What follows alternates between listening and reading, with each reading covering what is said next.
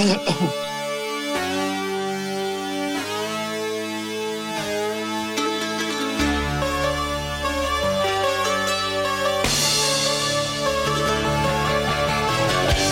is Working the Beat. It is Thursday, August 20th, 2020. I'm Kevin Cooney. Thanks for joining us. Mike Colonel on the way. Hello, Michael. How are you? August the 20th. August the 20th. I can't freaking believe it. It's going slow, but it's not. Do you realize if that makes any sense? Do you realize that if we were on a normal schedule, college football would be starting next weekend? Well, yeah, and the Eagles would be playing like their second preseason game tonight, I believe. And last year at this time, right at this time, I believe, I could be off by like a day, I was in Bermuda, and I should be down the shore this week. This was the week we were supposed to be down there, but our people back in March said they weren't renting this year because they're older people, and I totally get it. I don't know if we would have felt – yeah. I know people have gone to the shore for a week and basically don't do anything. Right. You know, which is still you're at the shore. It's still better than being in your house. Yeah, but I'm not sure I want to be at the shore and not be able to basically do anything. I mean, you could do stuff, but, you know, the indoor eating in Jersey you can't do. So you have to either pick an outdoor place or, you know, it's just – and Pennsylvania apparently is going to open indoor dining. Well, Philadelphia is. Pennsylvania, some areas of Pennsylvania have had it for a while. Is that going to be 25%? Is that what we're going to do, or what? Yep. I didn't. Yeah. Okay. And I'm still not going to go. I mean, that's just me. Whether I'm wrong or right, or that's just me. I'm. You know, I got my flu shot today. My wife got her flu shot. I'm getting mine in 2 weeks. Yeah. Well, I was over to the pharmacy and they said, hey, we got them, and then the guy says it takes 2 to 4 weeks to work. I don't know. What the hell do I know? And Joe Biden's going to make the biggest speech of his life tonight. By the time most people hear this, they would have already heard it. So, and next week's the Republicans, obviously. Great show coming up today, though. We got Keith Pompey calling in from Orlando, where he is with the Sixers in the bubble for another week. Maybe. Here's the funny thing, Kevin. And look, I think they're dead, because probably at this point, I didn't think they were going to beat the Celtics anyway. Certainly not without Ben. Right. Maybe with Ben, who knows? They were 6th seed for a reason. And I know they beat the Celtics 3 or 4 during the season. I get all that. Some teams, I think when they get to this point, they just want to get out of the bubble. I thought Montreal last night showed a little bit, because they could have lost and gone home, Well, and you can look at, like, in the NHL bubble, look at Arizona. Arizona, the last 2 games, I think got outscored like 11-2 or something. Yeah. I mean, and Montreal had already made their season by beating Pittsburgh. So, they got nothing to hang their head about. And then they came out and won a game. And, they probably won't win the series, but they gave themselves a chance. But, yeah, the Sixers just, we'll find out with Keith. Yeah. But, but like I listen, and like Anthony's like, I'm done with them. Done with them. If they win the next 2 games, let's just say for sake of argument, they figure out a way, they do. Because they could have won any of these first 2 games. They were up by double digits, I think, in both games. He'll be back on board. People will be back on board. They'll be like, if they go out and win game 3, some people. I'm saving my outrage for when we get Keith on. Yeah, I'm not outraged. It is what I thought it would be. I'm outraged because I think it's not that you're losing. I get that they're behind the 8 ball with talent without Simmons. I get it. It's the way they're losing. Tobias Harris ought to be ashamed to collect the paycheck after that last night.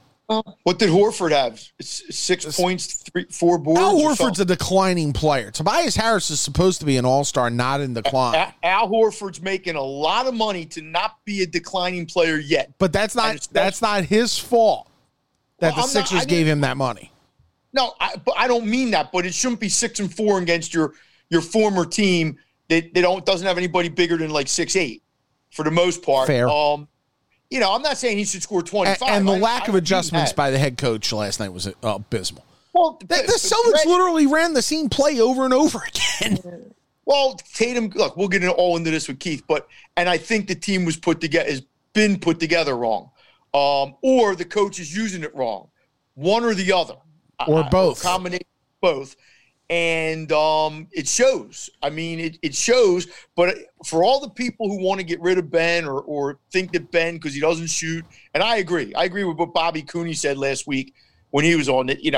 Like 5% of his shots are from outside, 7 feet or whatever it was. Without Ben Simmons, they got problems because they don't have a point guard. And if Ben can do one thing in basketball, he facilitates. You might not like everything he does. He defends and he facilitates. And the question becomes, Kevin, I think, if you are going to get a new coach or whatever, like how much is Embiid and Simmons progressed under this coach, but how much of that is on them as opposed to the coach? And I don't have an answer because I'm not there every day. I don't see it. But when the coach comes out in December and begs you to take a shot. Yeah, and you still don't. Yeah, and Joel has that. Joel's a front runner. When things are going good, Joel's he's awesome. He's you could see him like sulking last night and Look, he showed up though. Embiid showed up. I'm not saying he did. Embiid was still the second best player on the floor. Tatum was the best player on the floor. But he should be because he's one of the top 5 to 10 players in the NBA. Right. But it's very noticeable to me that he's never been in shape. And if you're going to play 80 games in the regular season, now he might only play 70, and then 20 games in the playoffs if you make a run, I just don't see this guy ever being able to maybe do that. And I could be wrong. Because last year they could have beat Toronto. They would have been playing a third series. But some of it at some point is on Ben and Joel. Some of it will be on Brett. And we'll see if there's another guy in here next year and they're not injured, what they do. Let me ask you a 2-part question. I'm going to ask Keith the same thing, but I might as well get it out of the way before we get Keith on. 1, do you think there's any way they can win the series? Almost none. Yeah, I mean they got like a 1 or 2% chance probably, Okay. 2, would you almost rather in that case to guarantee there will be some switching? Would you almost rather see them get swept at this point? I told you this last year, Kevin, when we were debating what was going to happen. If you're basing your decision on 2 games, that's idiotic. Like, do you rule this out with this ownership? I don't know with this ownership. He's making $10 million for the next 2 years, I think, is the numbers. I could be wrong. All I'm saying to you is if the Sixers extend this, let's say 6.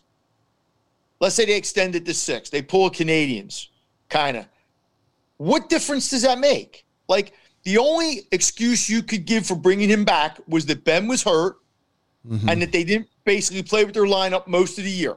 If you want to say that, I don't think it'll play well here, but you could. You bring the team back. Horford's going to be a year older. But, I'm not sure Al ever should have been here. Certainly for the money they're giving him. No. But we knew that. We knew that they overpaid Tobias. This is no secret.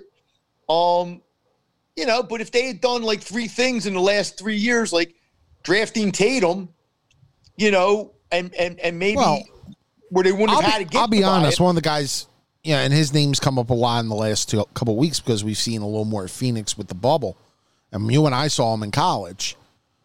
Boy, Mikal Bridges would be a big impact here just for the defensive intensity that they don't have. They don't have it with Thibault. They certainly don't have it with Korkmaz or any of those guys. What did they trade him for? What was that trade again? They traded him for. Was that the Landry Shamet trade? No, that was the. No, I thought it was the Zaire Smith. It was Zaire Smith, yeah. So what did they do there? And they traded him for Smith and what? There was something else in that deal, wasn't there? They swapped picks, I think, one year, but Yeah, but there was something else that the Sixers had to do, giving up the 10 to go to whatever. But anyway, the thing is, forget all the other stuff, which is fine. There's other pieces. If you have Jason Tatum on this team, okay? By the way, the trade was the Bridges to Phoenix for 16 picks Zaire Smith, Right. and a 2021 unprotected first-round selection from Miami. Which they then use to get Tobias. Right? Yeah. Okay. But what I'm saying is if you draft Tatum, you're not getting Tobias. Okay? So they would have had the pick, whatever that would have turned out to be. Mm-hmm. But if you put Jalen Smith on this team instead of Fultz, and I'm not sure that – see, here's the thing. I don't think Boston was going to let them move up if they knew that the Sixers were interested in Tatum. Right. The Sixers let it be known they wanted Fultz, so the Celtics said, well, let's fleece them and we'll take the guy we Which want. they did. Which they did. And you know that because every time Boston and Philly make a trade, Philly gets, screwed. But if Tatum was on this team, think about it. Him, Embiid, and Simmons, my gosh. Him, and then Embiid, you're filling around that. Him, Embiid, Simmons, and then you're not trading JJ. Maybe you're signing JJ. Maybe you're signing JJ. Maybe you keep the Bridges pick. I don't know. Anyway, or Shamet. I mean, if you put Bridges or Shamet on this team, they would help, right? Yep. In fact, let's bring in the man who is in Florida as we speak. He is calling in and will join us in a second. Joining us from, hold on, let me see. Keith, are you there? Keith is, I think, muted. Hold on here. Keith. You can hear me, and he's calling back, so. But, no, I think your point is valid, Mike. I think we're looking at this. If they had kept the pieces, and they would have had salary cap room. They would have had somebody figured out they would have had about 15 or 18 million if they had done certain things. Now, I still don't think they could have got Tatum. Right. Because I'm not sure the Celtics, if would they made played the their trade cards smarter, right. Well, maybe if they fooled the Celtics into thinking they were taking Fultz. I think we got Keith now. Keith. What's up, fellas? What's How y'all up? Doing? From beautiful Orlando, Florida, where I'm sure the humidity today is only 85%. From the Philadelphia Inquirer, the Sixers beat writer, it's Keith Pompey. Keith, well, he ain't seeing nothing of Orlando. He's like indoors. Got that right. All right, describe. You're in the bubble, but you're not in the bubble, correct? You're not sequestered. Can you describe to people what it's been like for you? It's crazy because, okay, here's the thing. So you're not in the bubble. So you have a little bit more freedom, right? Right. The thing is, you don't get as much access as they do. Like, they get great access, right? They're right there. But they're really strict on them. And it's like $50,000 to stay in there, right?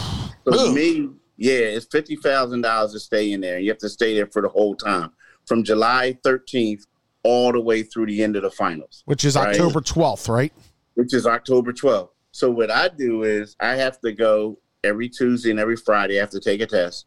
And then on the day of the games or whenever I want to go to a game, I'll just go over to the facility and watch the game. The only problem is you're in the arena, but since you're not in the bubble, you can't get close to the players like the other guys. But it's funny because you'll see the reporters. Like, I've seen a couple guys, I gave them fist bumps, held conversations with them. But it's weird because it's like a little fence, a barrier. Yeah. They're on one side and you're on the other side. Everyone has on a mask. But it's just, since we're not getting tested every day, we can't be around the players. But we could be around the media members, you know what I mean, and stuff like that. Now, again, only when we're walking. We don't sit in the same areas with them and stuff like that. Yeah. And you're staying in one of the Disney hotels, Keith? Nah, I'm staying at a Marriott. You've got points forever, don't you now, Pompey? You're approaching baseball writer status at this point. Well, I know, but here's the funny thing, because I'm talking to the people there now. So they have on the Disney hotel, that's a host hotel, is the Waldorf Astoria, right? A really nice hotel, and you got to go there to get your test. And you walk in there, and you're like, wow.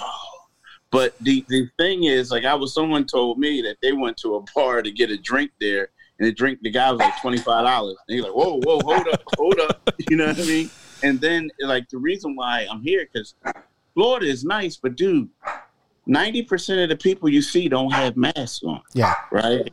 So for me, what I want to do is, like, in the place that I'm staying at, I have a room. I mean, well, of course, there's a room, but I have, when I first come in there, you have, like, a kitchen area, and then you have a washer and dryer. It's like a Residence Inn? The time I have to go out. Yeah, kind of like a Residence Inn, yeah. That's pretty good. So, yeah, I mean. You know what somebody told me, Keith? Friend of mine yesterday said, if you want to get people in the South to wear masks, tell them that the college football season depends on it. That if they all wore masks and social distance, Alabama can play football. Good Lord. They said everybody will wear a mask. Good Lord, they've taken billboards out pretty much saying it, and it hasn't worked yet, has it? Anyway. You're right. Hey, Kevin, before you get in this, I want to say something to Keith. Sure. About 3 months ago, Keith, you wrote a story. I think it was when the Black Lives Matter thing, after George Floyd, about being a black man in America. Was and awesome. some of the stuff you had gone through. And I know we had some conversation about it. And I sent you an email. I hope you got it. Yeah, but I just wanted to tell you what a good story that was to try to tell people who are white, like myself, who don't have to go through any of that. But some of the things that you've went through, and Stephen A. Smith has told me stories, and other people, Aaron Carter. But it was very enlightening to me. So I'm glad that you wrote it, because I know it's hard to write stuff like that. Oh yeah, that was probably the hardest one, because you don't want to make it about yourself, and you don't want to offend certain people. You know what I mean? Like certain people are like, well, why are you doing this and that? But you remember we were in Chattanooga, Tennessee that one time. I've told that story. Yeah. Woo! Hey, Kevin, I was scared to go out the room, dude. That doesn't. I mean, look and trust. I know. I live with a cop, and I saw the good side and the bad side of that. And well, but this wasn't in Chattanooga. It wasn't the police. It was just a different environment. Like, okay, yeah. Well, it was funny because we're there and I'm with Kern and the other people, and Terry Tui. Tui, and Tui's like, wow, hold up, they got pictures and stuff of the founder of the Ku Klux Klan in like the hotel, and you're like, Bedford Forrest, was it Nathan Bedford Forrest? I couldn't believe it, because I didn't know who the guy was. Terry explained it to me. And they had no problem selling those 8x12s. Jesus. Exactly. Yeah. It was one of those things. I mean, it was good for Villanova to win that chip, but I couldn't wait to get out of there. And the one part is I hopped on the elevator, right? And then everybody hopped off. It was crazy. It was crazy. The South is different. The South is way different. And I'll tell you what, down in the, and you know this, Mike, and Keith, you would know this. You ever get pulled over by a Southern State Trooper or something, you will be scared to death, because they don't like people that have Pennsylvania tags on their plate. Of course. Nobody. All right, let's get to this fiasco of a basketball team. I heard you on one. I hope you got refundable time beyond next week down at the Residence Inn. I think they're scheduled to play Game 6 next Thursday night if it gets that far. Do you see it in any way getting close to that far at this point? Nah. I always thought that they would lose. I always thought that they would take it 5 games. And, and the reason being is because I thought it was either going to be game number 1 they would win. Right. Or it would be either 3 or 4. And the reason being is because I think that this Boston team is so used to beating the Sixers in seasons past to where sometimes they'll say it's the same old Sixers. And then they'll take their foot off the gas. And a lot of people were overhyped at the fact that the Sixers went up 3-1. Right. And one of those games I'm talking about, those ambush games, because in Philly we hate Boston, right? Right. People in Philly hate Boston. Sure. So one of those ambush games was when the Sixers opened up the season. Opening night. I don't think the Celtics were ready for that, right? Opening night. And it was Kemba Walker's first game there, and everyone was hyped up. Second time they came back here and they got a little buzzsaw playing in Philly. Now, the one time when they went to Boston and they won, the Sixers, was because people forget 2 days before that, Charles Barkley and Shaq just criticized Embiid. Said he's not, he's not a leader. He's not this. He's not that. And if I'm not mistaken, Boston was on the back end of a back-to-back that night too. Yeah, back end of a back-to-back that night. Exactly. They had a couple injuries, right? And then Embiid just came out and was straight beast mode. Well, then they go back to Boston, and Embiid had his second worst shooting night of his career. And I said to people like, nah, the Sixers going to lose in 5 when I knew they were going to play them, just because I know it. Like, these guys are good. And like they're so used to beating, beating the Sixers that they take it easy. It's kind of like when North Catholic used to play Judge. Of course. I knew it would get there. I knew it would get there. Well, no, Jalen Rose calls it the gentleman's sweep if you lose in 5. That means that you were dominated, but you weren't completely embarrassed. If that's the best this Sixer team has to hope for at this point, there's real deep-seated issues going forward, isn't there? Yeah, it is. I mean, when you think about it, think about when they played the Boston Celtics 2 years ago and they lost in 5. The future, you were like, okay, the future's bright. They got money coming. They got guys about to come off the books. They could go out and go get free agents. They can do this and do that. And everyone's like, they're only going to get better. Now they lose in 5, and people are saying, whoa, they're done. I mean, they have like 4 guys with max contracts. They have 2 of them who are all-stars, but they're both injury prone. And the other 2 you really can't trade. And you got to look for a coach. You may have to get a new general manager. It's bad. And then the Brooklyn Nets are going to get better. The Toronto Raptors are like better than people thought. Milwaukee's this team good. That you're losing to is 20. They got 22 and 23-year-olds running the team. So yeah, it's bad for the Sixers. And Miami's better than them with Jimmy Butler and an ability to attract any free agent they want. Exactly. Mike, yeah, it's bad. Mike, it's bad. Let me play whatever. If Ben doesn't get hurt, let's say Hayward didn't get hurt, whatever. We have Ben. Would the Sixers have had any chance to maybe win? It's obvious without Ben, they got nobody that can play the point. Do you think? And I don't want to use that as a crutch. I don't mean that, But would Ben have made enough of a difference that they maybe could have won this series, or at least made it a 7-game series?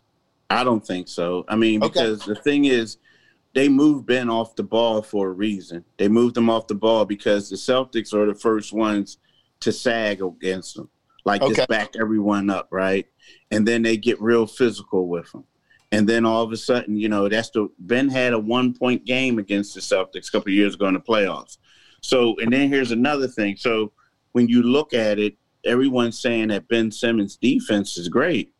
And, heck, I voted for him for the Defensive Player of the Year because I thought he was that good of a defender, right? Mm-hmm. But when they played the Indiana Pacers in the first game of the seeding thing, the guy he was guarding had 53 points. And then the next game they played, guys was guarding, San Antonio, they both had great points. So I'm saying this to say, and then also he wasn't really involved in the offense as power forward. So It's always good to use that as a crutch. But if Boston was at 100% healthy and the Sixers were 100% healthy, I still say Boston will win. Maybe not in 5, it could be 6, but I still think Boston will win. That's fair enough. Keith Pompey joins us from Orlando, where he's following the Sixers. Okay, so assume this ends in 5 or 4, whatever it is. You got to think the Brett Brown change comes quickly. Agreed? Yeah. Yes. What will they look for in a coach then? Wait a minute. Does the general manager go to Keith, or does he stay? It depends on how much power the ownership wants. Okay. That's what I think. You know what I mean? Because I think here's the thing about the general manager. I know he's getting destroyed right now, and some people can argue why not? But you remember when they hired him, they turned down some more experienced candidates because they wanted someone that was willing to make collaborative efforts. David Griffin was one. David Griffin was one. So my thing is, it's like, now if you guys are out there making these collaborative decisions, and then he shouldn't be the only one to go, because I'm pretty sure someone had to sign off on it. You know, sure. Elton's a nice, personable guy, so they may put him out front. But I think that if you're going to lay people off, you got to lay the whole front office off. Well, why did they keep the Colangelo crew behind and just put Eldon in there when they swept Brian out of here? I think because I think ownership makes a lot of decisions, and they just wanted people in place. Because if you think about it, if Brian was going to go, you're supposed to get rid of his whole staff. Right. You know, and then they got guys who are really into analytics. The ownership group is into analytics. So they kept them, and they're kind of like they tell them what to do. But you can't tell me that the ownership isn't the ones making these decisions, because when you think about it, the decisions that and the trades that they made when Hinkie was here are the same ones that they made when Colangelo was here, and the same ones they're making with EB. Now, EB did go after certain players, but like, if you trust me, fellas, and you're going to laugh, when draft night comes, they're probably going to sell at least 2 of their second-round picks. They do that every draft. They sell picks, and you get $5 million back, upwards to $5 million back that goes in the owner's pockets. So so every time they say we're getting these second-round picks, they're not trying to draft players. They're trying to get paid. Well, and that leads to the question. Like, Mike and I were talking about this beforehand. Obviously, if this is as good as the process is going to be, okay, and what the process has given you, okay, is basically what happened last summer when they lost, the Toronto on a 100 hopper by Kawhi. If that's the highlight, okay, where do you put the blame for them not capitalizing on all the assets they did have? I mean, they got Simmons, they got Embiid, and you can make the argument on Okafor and all them that was wasted by Hinkie. Is it all on the Fultz trade? Is it even, I was mentioning this to Mike before he came on. Boy, Mikal Bridges will look really good on this team right now. Yeah. And they look lost. Like last night defensively. So would Shamet. Shamet would look good on this team. Yeah, they look lost right now on what they're doing. Like they have no identity.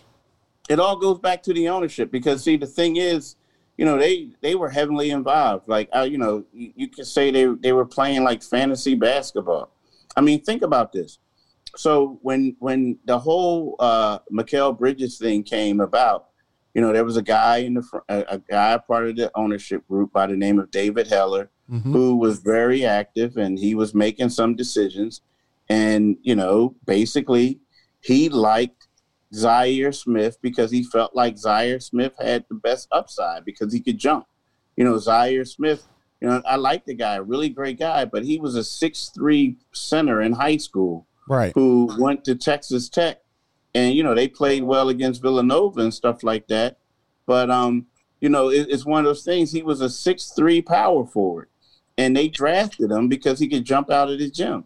And you look at Bridges, and here's a guy who there were only 2 guys in the seeding games who shut down TJ Warren. One was Jimmy Butler, and the other one was Mikal Bridges. And they traded him. They traded him. So it's like they made some bad drafts. I mean, think about this. They drafted, and they kept saying because the guy didn't want to work out for him. Well, Nerlens Noel didn't work out for him. Joel Embiid didn't work out for him. Jahlil Okafor didn't work out for him. But what they're saying is, we didn't draft Kristaps Porzingis because he didn't work out for us. But no one else you drafted at that time besides Michael Carter-Williams worked out for you. So they were making a lot of mistakes, man. Like, well, Kevin's a big fan of the ownership group. Oh, I'll be honest, and I don't want to put Keith on the spot here, but I think that when this is all said and done, we're going to look back at this ownership group as one of the big shell games going on ever, because I think they just want to be an owner. I don't think they want to. I don't think they care about winning. They always talk about how great they are with marketing and selling the building out and how advanced they are with the analytics and all that. And they haven't won jack shit. I mean, seriously, they haven't won a division, for God's sakes. I mean, so all this patting on the back that they've done, to me, is just incredibly. See, Kern got me going. Self-righteous. Yeah, it's pompous and self-righteous. And to me, it's like, it just feels a little bit of like a bit of a fraud. You know what I mean? After what Keith just said before this, Kevin, it almost sounds like Keith's making it sound like they're incompetent more than whatever word we want to put on it. That, you know, they just don't know how to do it. Maybe it's not that they don't want to do it, but it seems like what Keith's saying is they've made a lot of bad decisions. Keith? Yeah, I think they were just a little naive. And well, this is what I think. I think that they were great businessmen, and then they had certain guys within the group who had some basketball mind, but they weren't experienced like, let's say, a Tony DeLeo and guys like that in the past. So, you know, and they're really smart, and they were in the analytics. And I think that that's what happened. They got into analytics, and they thought they can do it. And they thought it was a little bit easier. Now, again, you know, they did have Hinkie as the general manager, and they did get Colangelo. But when you look at the trades that were made, they were all the same. Like, they were loading up on all these picks. And these all guys, and if you think about it, you know, Jalil Okafor, when he was in high school, he was the number one player in the country. Nerlens Noel, he was a top he was a top high school dudes. All these guys were like who's who or McDonald's All-Americans. So they all like look good. But then when it came down to scouting, and I'm not even gonna say anything because they got a pretty good scouting department. I just don't think that they listened to the people in the scouting department. Like Jaleel Okafor was benched in the national championship game because he couldn't play defense, and then the Sixers seemed stunned that he couldn't play defense. You know? Yeah. I mean, it was just a lot. I mean, and then, you know, like the whole, it's kind of like snake bit. Like, you know, here you go. You got all these guys getting hurt. Right. Then you get the Markelle Fultz situation. And then, Jason Tatum turns out to be a star. You know, and then, you know, we want to trade for Landry. No, we get Landry Shamet, who's a steal of the first round. Right. But we need to get Tobias Harris, and we trade him. Right. And not saying Tobias is a bad guy. I'm just saying, like, you had the shooter that you needed, but then you wanted to go star hunt. You know, so Keith, I'm not sure. I was talking with Kevin before. I'm not sure the Sixers could have got Tatum because of the fact that the Celtics weren't going to let him take Tatum. If the Celtics had kept the first pick, they were going to take Tatum, and they were smart enough to know because the Sixers let it be known who they wanted. That's just my opinion. So I don't think the Sixers could have stayed where they were and got Tatum. They couldn't. I mean, and here's the thing. But see, here's the thing. The Sixers could have stayed where they wanted and got Markelle Fultz. Because, see, Markelle Fultz had a bad draft workout with the Celtics, right? Right. The Lakers, you know, Ball was the guy, and he was a hometown guy. Right. They had to draft him. So the Sixers just got a little greedy. Well, greedy, and Danny Ainge kind of got over on him. You know, he got over on him. God.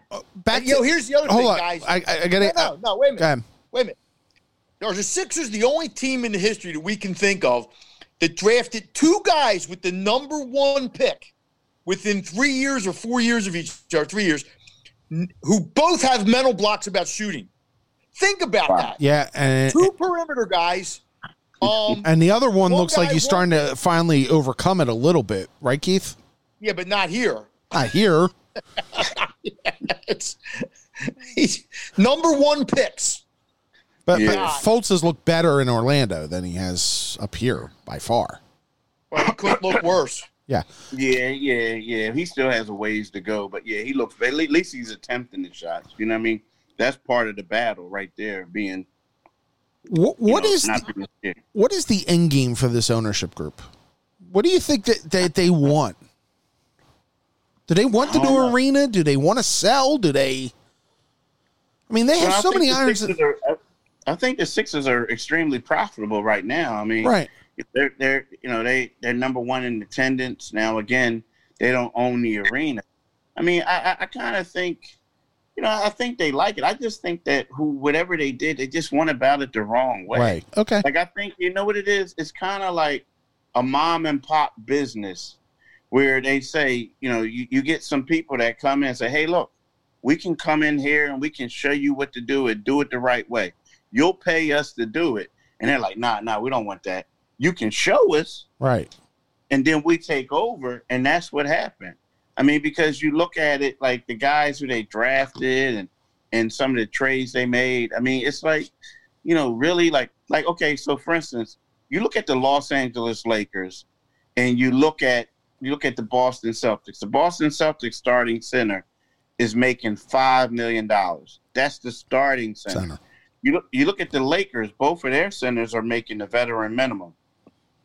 Al Horford is making $28 million as a backup center, right? That's unheard of right now. Like, you don't do that. That's like a major, like, that's bad. Like, in the NBA now, the guys who get the most minutes, the most money are wings, are wing type players. And now you have two of the highest paid centers. And then for a while, you realize they couldn't play together. Now they are because you have to. So that's just like, that's something that you just don't do. And again, it's kind of like someone owning a restaurant, owning a business, and don't really know, like they're learning on the fly. So they're going to make those mistakes. And then people say, well, how come you didn't hire him to do it? I think they mean well.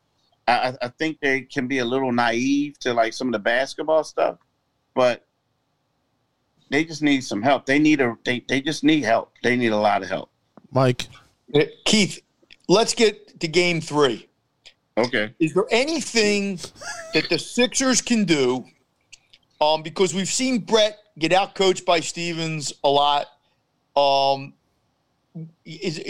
can Brett do to try to get – they did have a 13-point lead the other night. So, obviously they seem like they come out, they start strong, and then the Celtics just kind of blow them away at some point during the game. Not so much in game 1, but certainly in game 2. What, if anything, can the Sixers do in game 3 to try to – because I know Stevens will come up with a couple new wrinkles probably. Or do you just not even see that happening? I don't know. I think here's two things. First of all, they got to try to get Tobias Harris hot, right? You have to try to. Tobias Harris is shooting 33% from the field. I think he's 4-9 at the rim, and he's 1 from 7 for like 3 feet to 10 feet, right? So they got to try to get him going, right? Secondly, that defense where they have Embiid just sitting back, and they're doing these high, like the other team is doing high pick and roll, right? And Embiid's not coming up, and like the guy is like wide open. They have to correct that. Now Brett Brown said that they did, but I looked at it and they really didn't. He came up a little bit, but he didn't come all the way, right? He was just in the vicinity, so they have to do that. Thirdly, he's going to have to play 7 guys, just 7. And the 5 of them are going to have to play a bunch of minutes because you just don't have it. Like, to me, when they brought in Raul Neto, who's a nice guy, but when on the defensive end, you had Raul Neto and Shake Milton out there, and you got like 11-point lead, and you're thinking like, okay, I'm going to just put them out there for a little bit. And they got to guard Jason Tatum and Kemba Walker and all these guys. Come on, man. Like, nah, you got like a 3rd-string point guard on an average team, and then you got a guy who just came up from the G League going up against all-stars. You can't do that. You can't do that. What is the temptation for this team, and for any team down there, who knows that it's over, in a sense of, let's say they come out and they fall behind by double digits tomorrow night. The temptation has to be there because of the bubble to just mentally pack it in and go home. Are they at that point right now? Close to it? It looked like to me that they quit the last game in the second quarter. So I think so. I mean, I think so because, you're thinking about it. Like a lot of these guys have, like at least the superstars, they got nice homes, big homes, the cars, this and that. They get tired of being in the room. Yeah. I mean, I would be think about it. They've been down there since July the 9th. And if it's over a month. It's like, yeah, over a month. You're tired. I know I'm tired. So I know they're tired. They're in the bubble. I mean, well, the next question is, we all hear about they like Brett personally. Is there any, and it's tough because we don't have the access that we used to have as reporters to get a gauge. But is there a little bit of a groundswell if they know if they get swept that Brett's gone? Oh, they know. Yeah, they know. I mean, I think everyone knew that in the beginning of the season. They knew that. Well, they knew that basically at the end of last season when ownership almost fired him then. Yeah, almost fired. Yeah, like that was one of those where they fired him, where they were going to fire him, but then they didn't want to make it seem like they fired him. You know what I mean? But they gave him another chance. Everyone knew that. Yeah, it's done. And I think like for Brett and for the team, if that happens, it's going to be best for both of them. I mean, because when you look at it, if you're Brett Brown, here's the problem with Brett Brown. Now, first of all, you have, one of your star players who hangs out with the ownership group. Mm-hmm. Now, for the star player, that's great. Yeah. I'm not knocking him if you can hang out with some people in the ownership group, but how can you tell that guy what to do when he's cool with the owner? You can't really discipline him. No. The other guy is a great player, but he doesn't like shooting the ball. And whenever one time Brett said, hey, I want him to shoot the ball all the time, the guy stopped it. Now you have all these injuries and you have people empowered. Sometimes if you're looking at Brett, you're thinking like, man, maybe let me go somewhere else and see what I can do. This is becoming a headache. This is a problem. And then if you're looking at the Sixers players and the Sixers organization, is one of those things where you just gave up. Like we said, you got 4 guys that are making close to max salaries. Well, you can't get rid of 2 of them. So you're going to have to make a change, and that change has to be a new voice. And that's just how it is. Wait, Keith, is he owed money for the next 2 years? Like I had heard he was owed and will that factor in at all? You just made a statement before, kind of like this ownership likes making money. Which ownership group don't? But do you think that at all would factor in their decision as whether to bring him back for maybe one more year? I don't. And the reason being, it's not if they get swept or not if they lose in the first round. Because when you look at it, everyone, people don't want to be known as, being cheap, right? They don't want to do that. So, and you just gave $20 million, for Black Lives Matter and stuff like that, right, for 2 things. So you have the cash, right? So the thing is, you look at it and you have the New Orleans Pelicans just fired their coach in the pandemic. Mm-hmm. You have the Chicago Bulls who just fired their coach in the pandemic. So it's kind of like, if you keep them, then people are looking at you like, wow, you guys have a crazy situation and you kept this dude. And the only reason why we can figure it out is because you don't want to come across, you don't want to have to pay him and pay someone else. So I think that kind of forces you to make a decision. Does it force them to look outside? I know they have a head coaching candidate in the assistant coach ranks for them, but would they look outside the organization to get that voice? I think you have to. Yeah. I think you have to. I mean, the thing with him, Ime and Ime Udoka, he's a nice guy, a good guy, but he's a rookie coach. And right now, the problem is you're talking about this team is built for the playoffs, is built for the future. I mean, championship. You got to go out there and get someone. You got to invest. Now, who knows? There have been instances where a young guy took over the reins. Nick Nurse, and we found out, Nick Nurse, and we found out that they were great coaches, right? Mm-hmm. We found that out. But it's tough, man. It's really tough. Okay, let me ask the dumb, stupid question. No, trust me, I got one more stupid question too. Go ahead. Does Jay Wright at all get serious consideration from them? Oh, I think so. Asking Keith. I mean, if does he get serious consideration from them? From them, would they look at I think Jay Wright? Well, all I know is that before the old regime really liked Jay Wright. Okay. The old regime really liked Jay Wright. I mean, Jay Wright is funny, man. It's like I had an executive call me once and was asking me questions about Jay Wright, and like it's not like they have an opening right now. But the guy just wanted to basically know info about Jay because they like a lot of teams in the NBA like Jay Wright. And I think, when you look at Jay Wright, you look at a guy like Brad Stevens in Boston. Mm-hmm. You know what I mean? He's one of those guys who like took over a pro team and was very successful. The fact that Jay Wright is a part of NBA basketball and he has relationships with these guys, the fact that he won 2 national championships and he developed players, now let's face it, in the NBA is a lot of young players now coming in. So I think that, Jay Wright has, as the kids want to call, swag, so to speak. And a lot of these NBA teams really like him. And so, yeah, I think the Sixers would be interested. Is up to Jay Wright if he would want to, do that. But sure. I think they would. I think they would be interested. Yeah. What are the odds then?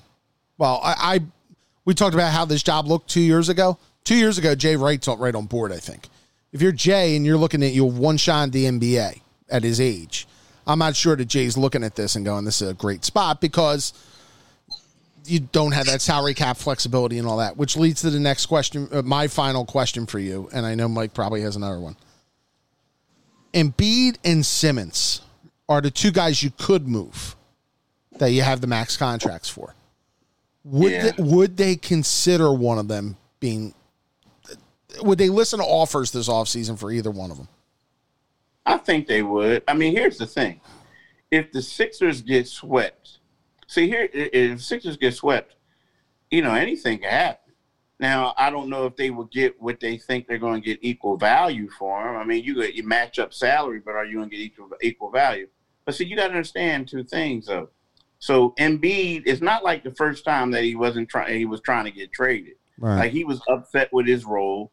He was upset that they got rid of Jimmy Butler, upset they got rid of J.J. Redick, right? Mm-hmm. So he's real disappointed. You sit out there and you're looking at him. He's in the bubble. Guys are talking. He's out here scoring, 30-something points, and he's not getting any help. And he may say, like, hey, I got to go. And then you look at Ben Simmons, it's like, I'm a 2-time All-Star point guard, and, I think I'm going to be a point forward, so I'm fine with the switch. And then they just take the ball totally out of my hands. So, you got to keep these 2 guys happy so it could happen. I mean, it could happen. Is it likely to happen? Right now, I don't think so, just because I think that, right now, if you're the Sixers, well, they really don't have any cap space. But if you're the Sixers, you got to try to figure out to get people around them. Right. Like, I knew last year's team was the best team, the best team that they had. But I felt like the team the year before that, when they had a bunch of shooters, was the best team for both of these guys' skill set. Yeah. Because you didn't ask Simmons to shoot. All he had to do was find people, and those people also created space for Embiid. You know what I mean? But I think if you get the right group around them, they could play together. It's just a matter of they don't have any spacing. You don't have people knocking down shots anymore. Keith, you've been around these guys for a while now. So if the Sixers, if I were to ask you, do you think a team with Simmons and Embiid, and I don't know what else would be around them, whether it's what they can those 2 guys win a championship together, in your opinion? Not right now. I think maybe in a couple years, but I don't think not right now. I think this whole culture has to change with this team. Okay. I do. I don't see. I mean, you look at the Sixers and you look at other teams, and I think it also has to come down to who's going to be the coach. Who's going to be the general manager, stuff like that. But at this particular time, with this current roster and all that, no, I don't see it at all. No. Okay. I'm right there with you. I just don't. I think the thing with them is they had that window 2 years ago. Remember, after their season 2 years ago, when they last lost to the Celtics, they actually thought they had a shot at LeBron James, or they played it up that they. Well, had they were nuts. Well, they were nuts. They weren't getting LeBron James. I understand, but they were like viewed as the team. Hey, if LeBron wanted to stay in the East, this was the team to go to. Well, and now, like they're poisonous at this point, almost. So, but last year they could have won the title if the ball doesn't fall. Wow. I mean, I don't know. I think they would have lost to Milwaukee. You think they might have? But all I'm saying is, if they win that game 7, we don't know what would have happened. Yeah. You know, if they beat Toronto and then Toronto beats, now maybe they wouldn't have beat Milwaukee. And then when they got to the finals, the Warriors were all banged up. Yeah, you're right. They You're could right. have. I mean, it's not inconceivable that team could have won a title. Yeah. And now we're talking about it as if, they dropped an A-bomb on them. It's like it's well, but they pinned themselves in. Last year they had Butler. The Butler and Redick thing, I think we're going to look back years from now and realize how big a mistake that was. That swapping Butler and Redick out for another year of Tobias and Horford is just a. I think the Horford thing was Tobias. They almost had to do. You didn't have to do Al Horford. Yeah, you didn't. Yeah, they were forced to do, because if you think about it, they gave up 3 first-round picks for Tobias and Landry Shamet. It was kind of like, and the thing is, they got. And the funny thing is, because Tobias wasn't going back to the Clippers. No, because remember they offered him $80 million. He said nah. So and Tobias knew that year. It was funny. Everybody was saying like Tobias is going to get a max contract. Everyone kept saying it because of availability. So the Sixers go out and get him. And if he would have walked, they would have looked crazy giving all that money to a guy. I mean, they would look crazy giving up all that stuff for a guy that said bye. Now, here's the thing. They gave up 3 players for Jimmy Butler, and Jimmy Butler's not here. They gave up 2 starters for Jimmy Butler. Yeah. 2. They self-emptied their cupboard is what they did. Yep. They basically they threw open the doors and said, "Here you go, boys. Just go." It's unbelievable. Keith, thank you for joining us. You are my favorite North Catholic graduate. I should point that out. Okay. And it's a short list, Keith. I know that's my you got you, Bob Vitrone, brother Jim Williams. That's my man. I know. I saw him. Simitowski. Yeah, pretty much. Chuck Killian in that. Stay safe down there. And thank you. You know Chucky Killian? I know Chucky. I know Chuck's dad. I knew Chuck's dad. And Kathy works at the Phillies still. His sister works as the head of HR for the Phillies. His father may not remember me, but if you see him, just tell him I said hello. His father actually passed away last year. Oh man, yeah. Mr. Killian was. See, Mr. Killian and I were Notre Dame fans. So that was our common. Yeah, his son played for Notre Dame. We were just we were Notre Dame fans, and so that was our bond. Beyond the Judge North rivalry. Keith, stay safe down there, man. Hey, Keith, get home. That's like Boston Celtics beating on the Sixers right about now. Keith, just remember, Boston and Philadelphia will still be there. North is not. So that's the ultimate win. Go ahead. You're going to be the hardest working guy in sports in a couple weeks, because you're going to be all over a coaching search, and that's the worst job in sports. Well, and then, all right, I might as well ask this. What is they're talking now about pushing the season back from December 1st? Is the latest report today? Well, they've been saying that for a while. Like what happens is when it first came out and they said it was going to start December 1st, the Players Association said, nah, we don't know about that. Yeah. That's because if you really want to be like, it was going to be 6 weeks. Yeah. Yeah, whatever, 4 weeks. And like, if you win the championship, that's kind of crazy, because you have these guys. Now, again, I know that they have time off and everything, and I get it, but they're playing essentially every other day. So if you win the chip, then you're done. You got to come back. So, yeah. So Christmas, maybe? when they start? Yeah, that's what I'm hearing around that time. And then push it back all the way, I guess, into July again, right? I mean, deep. Well, no, I think it's going to be kind of crazy again, just because, most of these guys are playing international basketball. Yeah. You got the guys overseas. We got the so they all Olympics wanna next go year, to the too. Olympics. Yeah. Yeah, you have the Olympics. So, Well, we hope. You hope. Now, when they start out, they're not going to be in a bubble, right?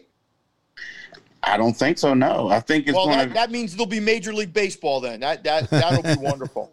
Jesus. Yeah, Wow. I know. That's when the problem's going to occur. Yep. Yeah. Yeah. Keith, thanks a lot, man. Appreciate All right, thanks for having it. Be me, good. brother. Stay safe. Be good. I will. Mr. Kern, Bye-bye. stay on here. We'll be back right after this. All right, thanks once again to Keith Pompey for joining us. One of the best dudes going. We love Keith. And Mike, I covered high school stuff with him. You covered Temple with him. Yeah. Awesome dude. Chattanooga. I had Chattanooga with him. Chattanooga with him. I didn't realize that. I apologize. I was looking at my phone. My phone was blowing up there for a second. I don't know why. I don't know. Hope it's nothing important. Let me get to some other stuff. You're not worried about the Flyers, are you? After last night? I mean, look, they had a bad game. I've seen teams lose 3-1 leads in the playoffs, but you would think the Flyers should be able to win one of these two games, but you don't want it to go to a game 7 just because. And Carter Hart, looked human. Yeah. The second which- goal was bad, but Yeah, and then the goal that he didn't get taken out on, that they called the offsides, wasn't really great. But you know what? He's human. yeah. He's 22 years old. He's going to have more games like that. He's not going to be Bernie Perrant No. every night. The thing is, other than Voracek, right? None of their top 5 goal scorers from the regular season have scored yet. So that's either a good or a bad thing. Voracek's had a really good series, it turned out. Yeah, he's played fine.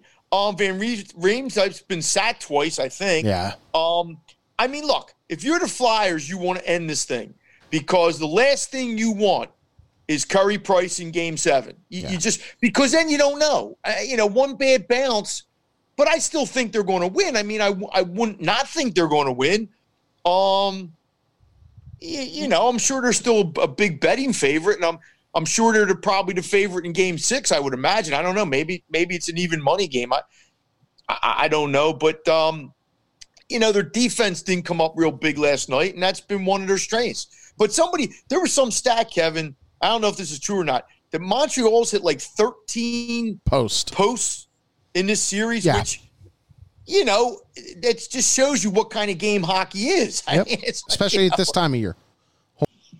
Yeah, I'm not worried about them until, like, you're right. If I view Friday night as a pretty much a must win because you don't want to face Carey Price in Game 7. But I'm pretty confident. I thought they actually played really well last night for large portions of the game. Just one or two breakdowns here really cost them. So. Yeah, all of a sudden the power plays came into. The power play had been a problem. They scored goals on the power play. They had a shorthanded, right? Or was it the other way around? They gave up a shorthanded and they scored 2 on the power play. Yeah. The Flyers have to treat Game 6 like it's Game 7. Mm-hmm. Not in that you're in panic mode or you're. I don't mean that way, but you don't want to get to a Game 7 with the other team having won the last 2 games. Because the momentum at that point. There's really no momentum. It's a Game 7.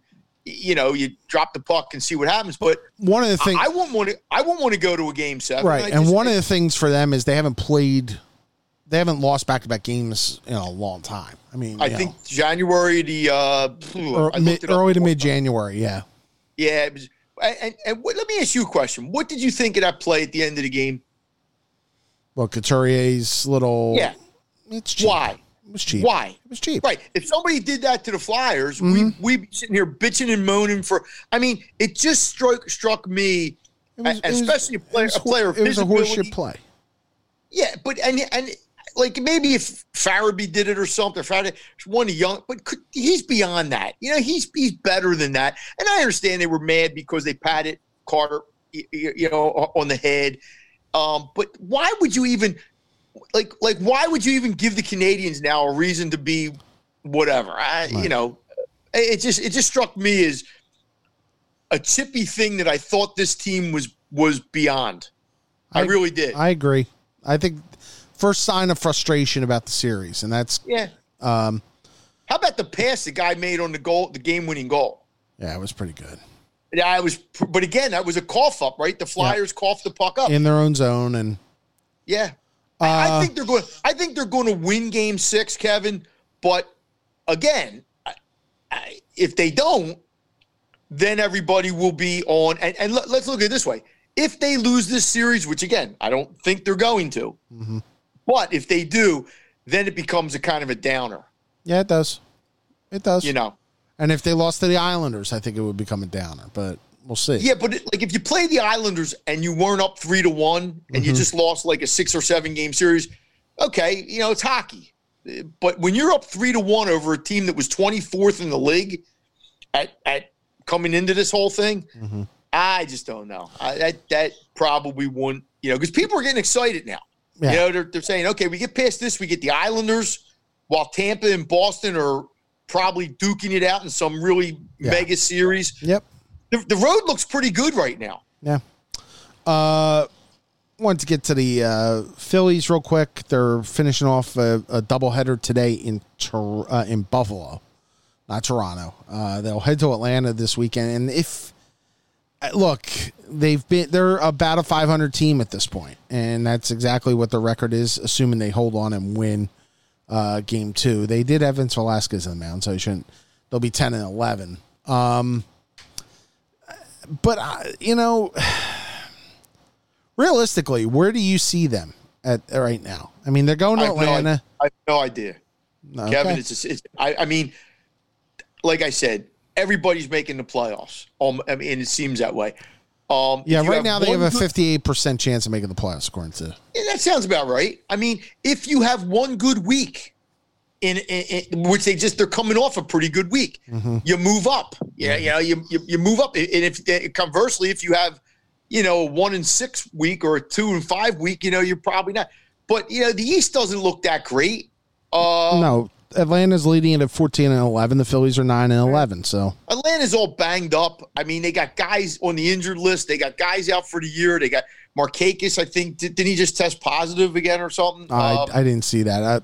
There was something about that he might go on the IL. Well, the Mets also had. The Mets have now had 2 games called off. Their game tonight against the Marlins, game this weekend against the Yankees.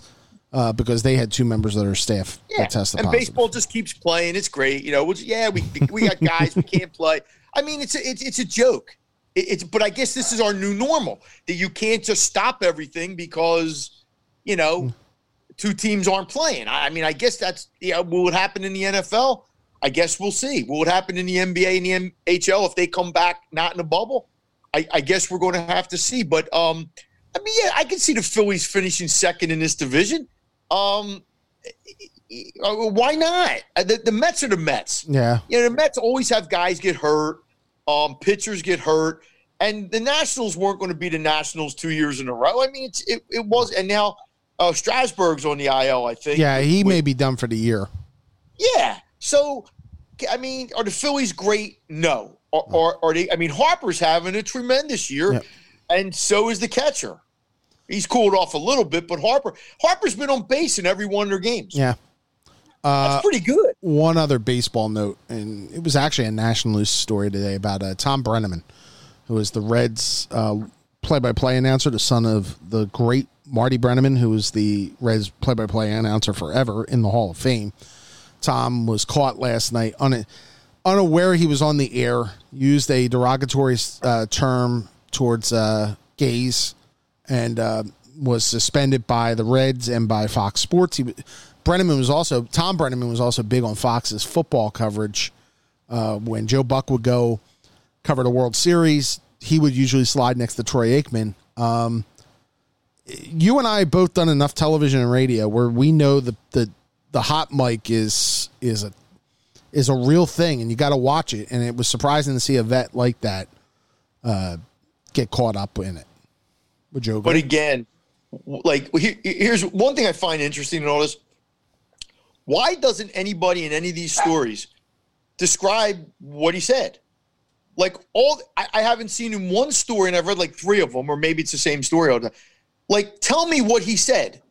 Tell me, don't use the word, but just say, here's the sentence. Here's what he said. Nobody will ever do that, which I don't know why. It's like it's verboten to say what he said. No, he said it. Why would you give away your career over something so stupid? Yeah. And we all say stupid stuff.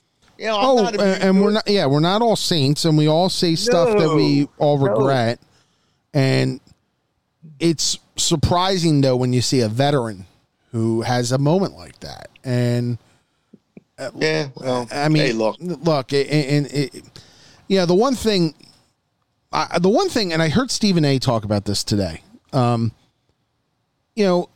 If Tom Brenneman shows his contrition, if he works with LGBTQ community members in Cincinnati, what?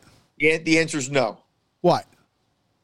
You think he'll be back on the air or keep his job? Well, Stephen said that it shouldn't be a career ending. Like, should he be stepping back? Yeah, absolutely. If he doesn't show any remorse, should he? But if he shows genuine remorse and he tries to correct it, then he should be given another chance, is what Stephen said. And I kind of agree with him. Okay, and I'm not disagreeing, but tell me the instance in that business where that's happened. Marv Albert? It took Marv Albert like 3 years. Over it. Okay. 3 years. All I'm saying, here's the bigger problem with what and I don't know him, obviously, and people will always say, well, he's not really that person. If you say something like that, then you are that person. I'll give you another example. Brian Williams. Brian Williams obviously sat in one of the most prized journalistic seats in America as the anchor of NBC Nightly News, was said to have basically, exaggerated stories about what he did.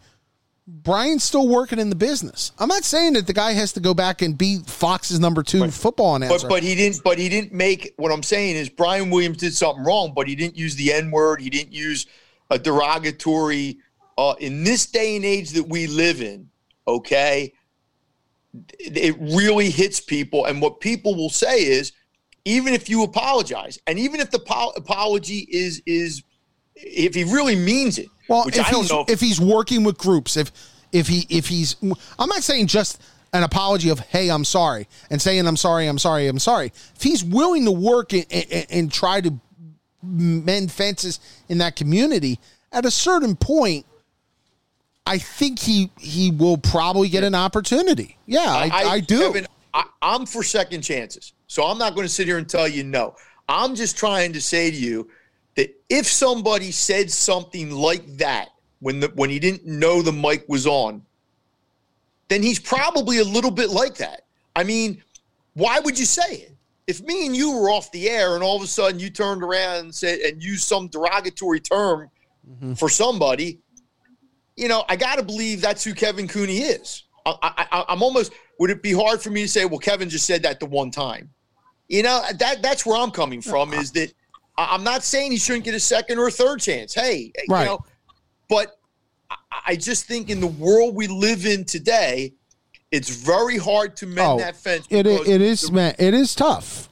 The Reds aren't going to want anything to do with them.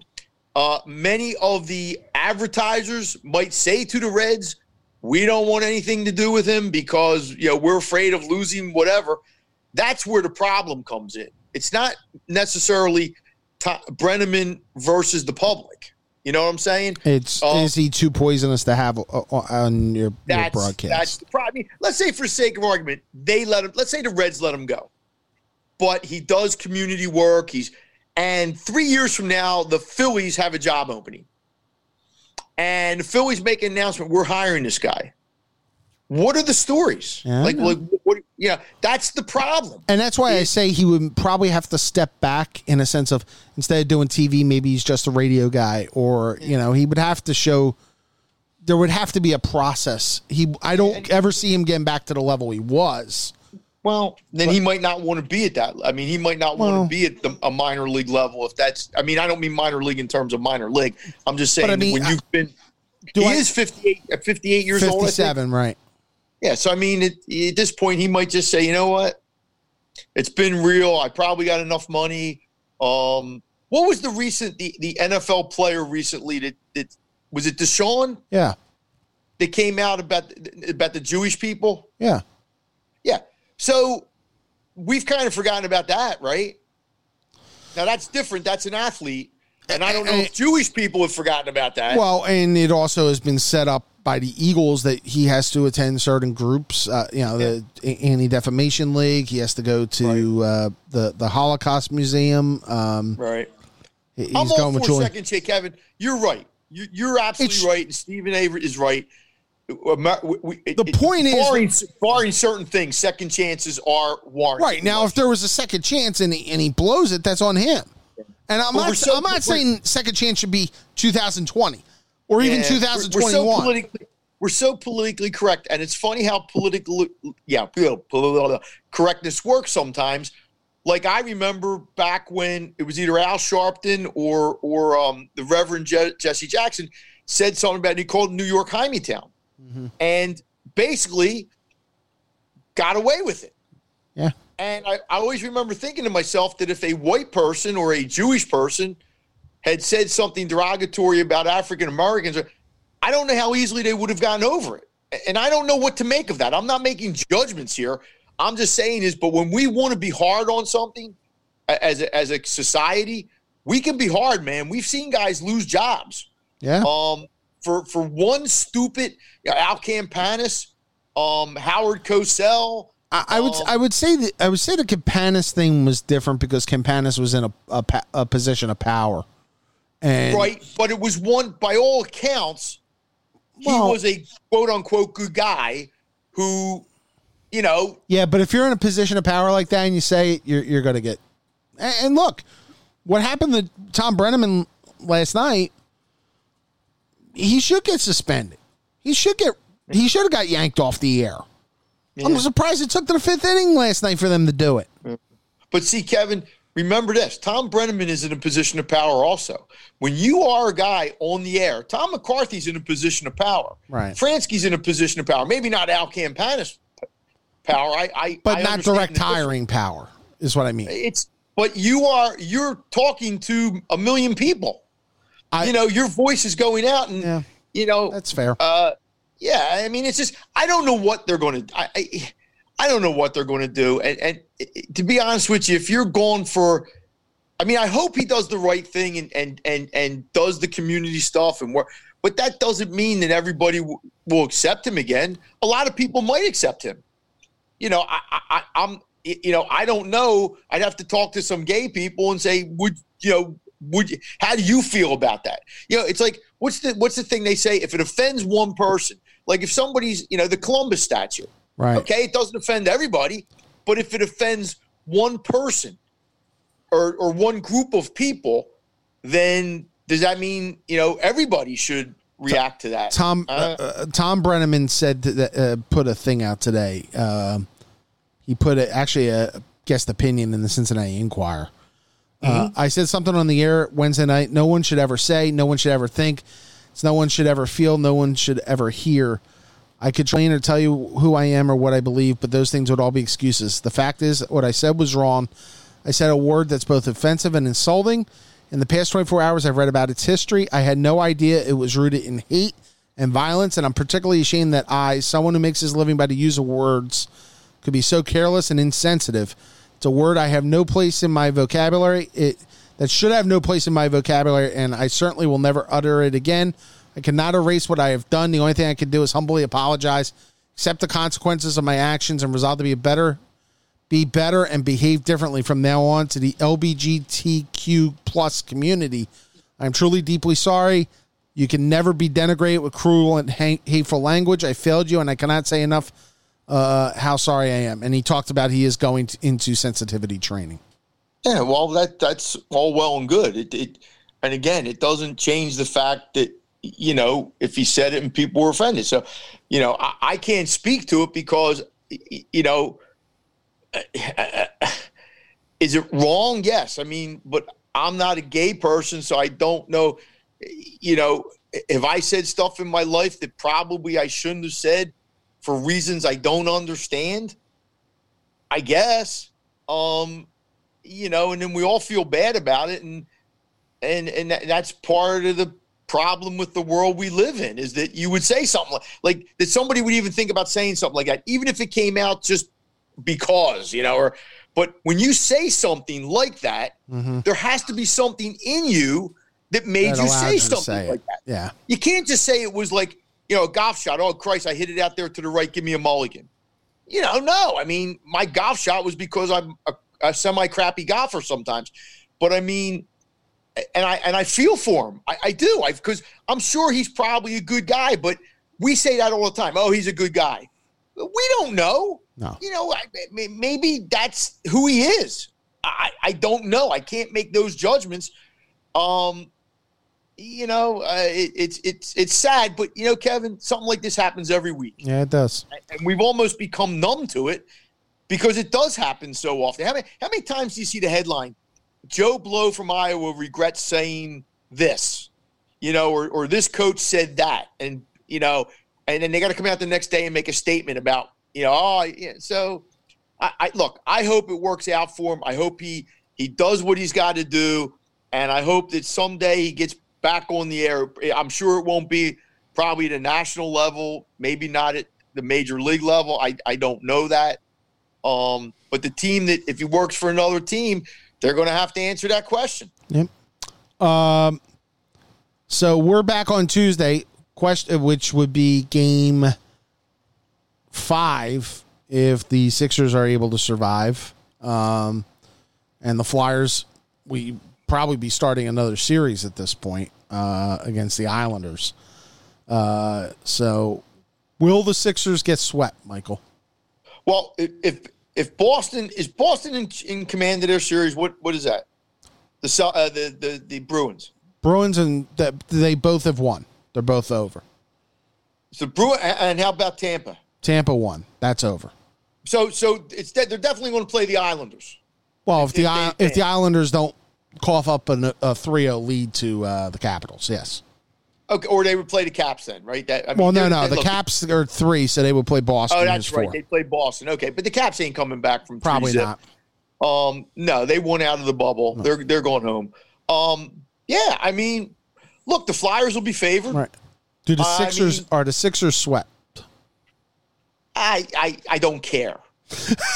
No. I mean, it makes no difference to me. Why are we attaching so much meaning to if they lose in 4 or 5? I don't. It makes no difference. There is a humiliation factor if he gets. No, there's not, Kevin. No. Yes. Take it no, there's not.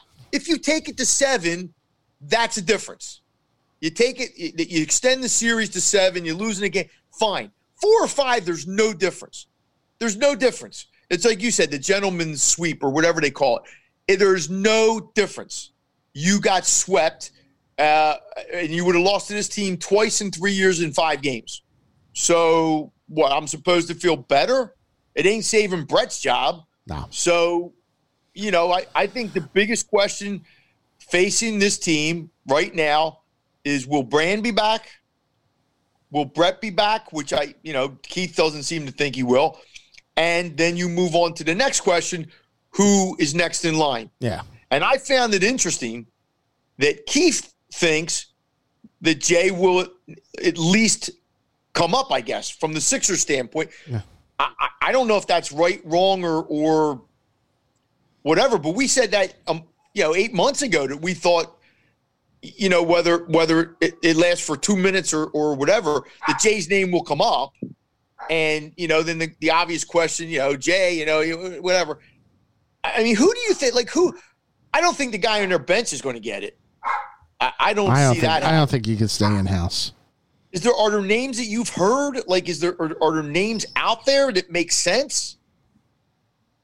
You can go Mark Jackson. Okay. Alvin Gentry wouldn't be a bad choice. I don't know.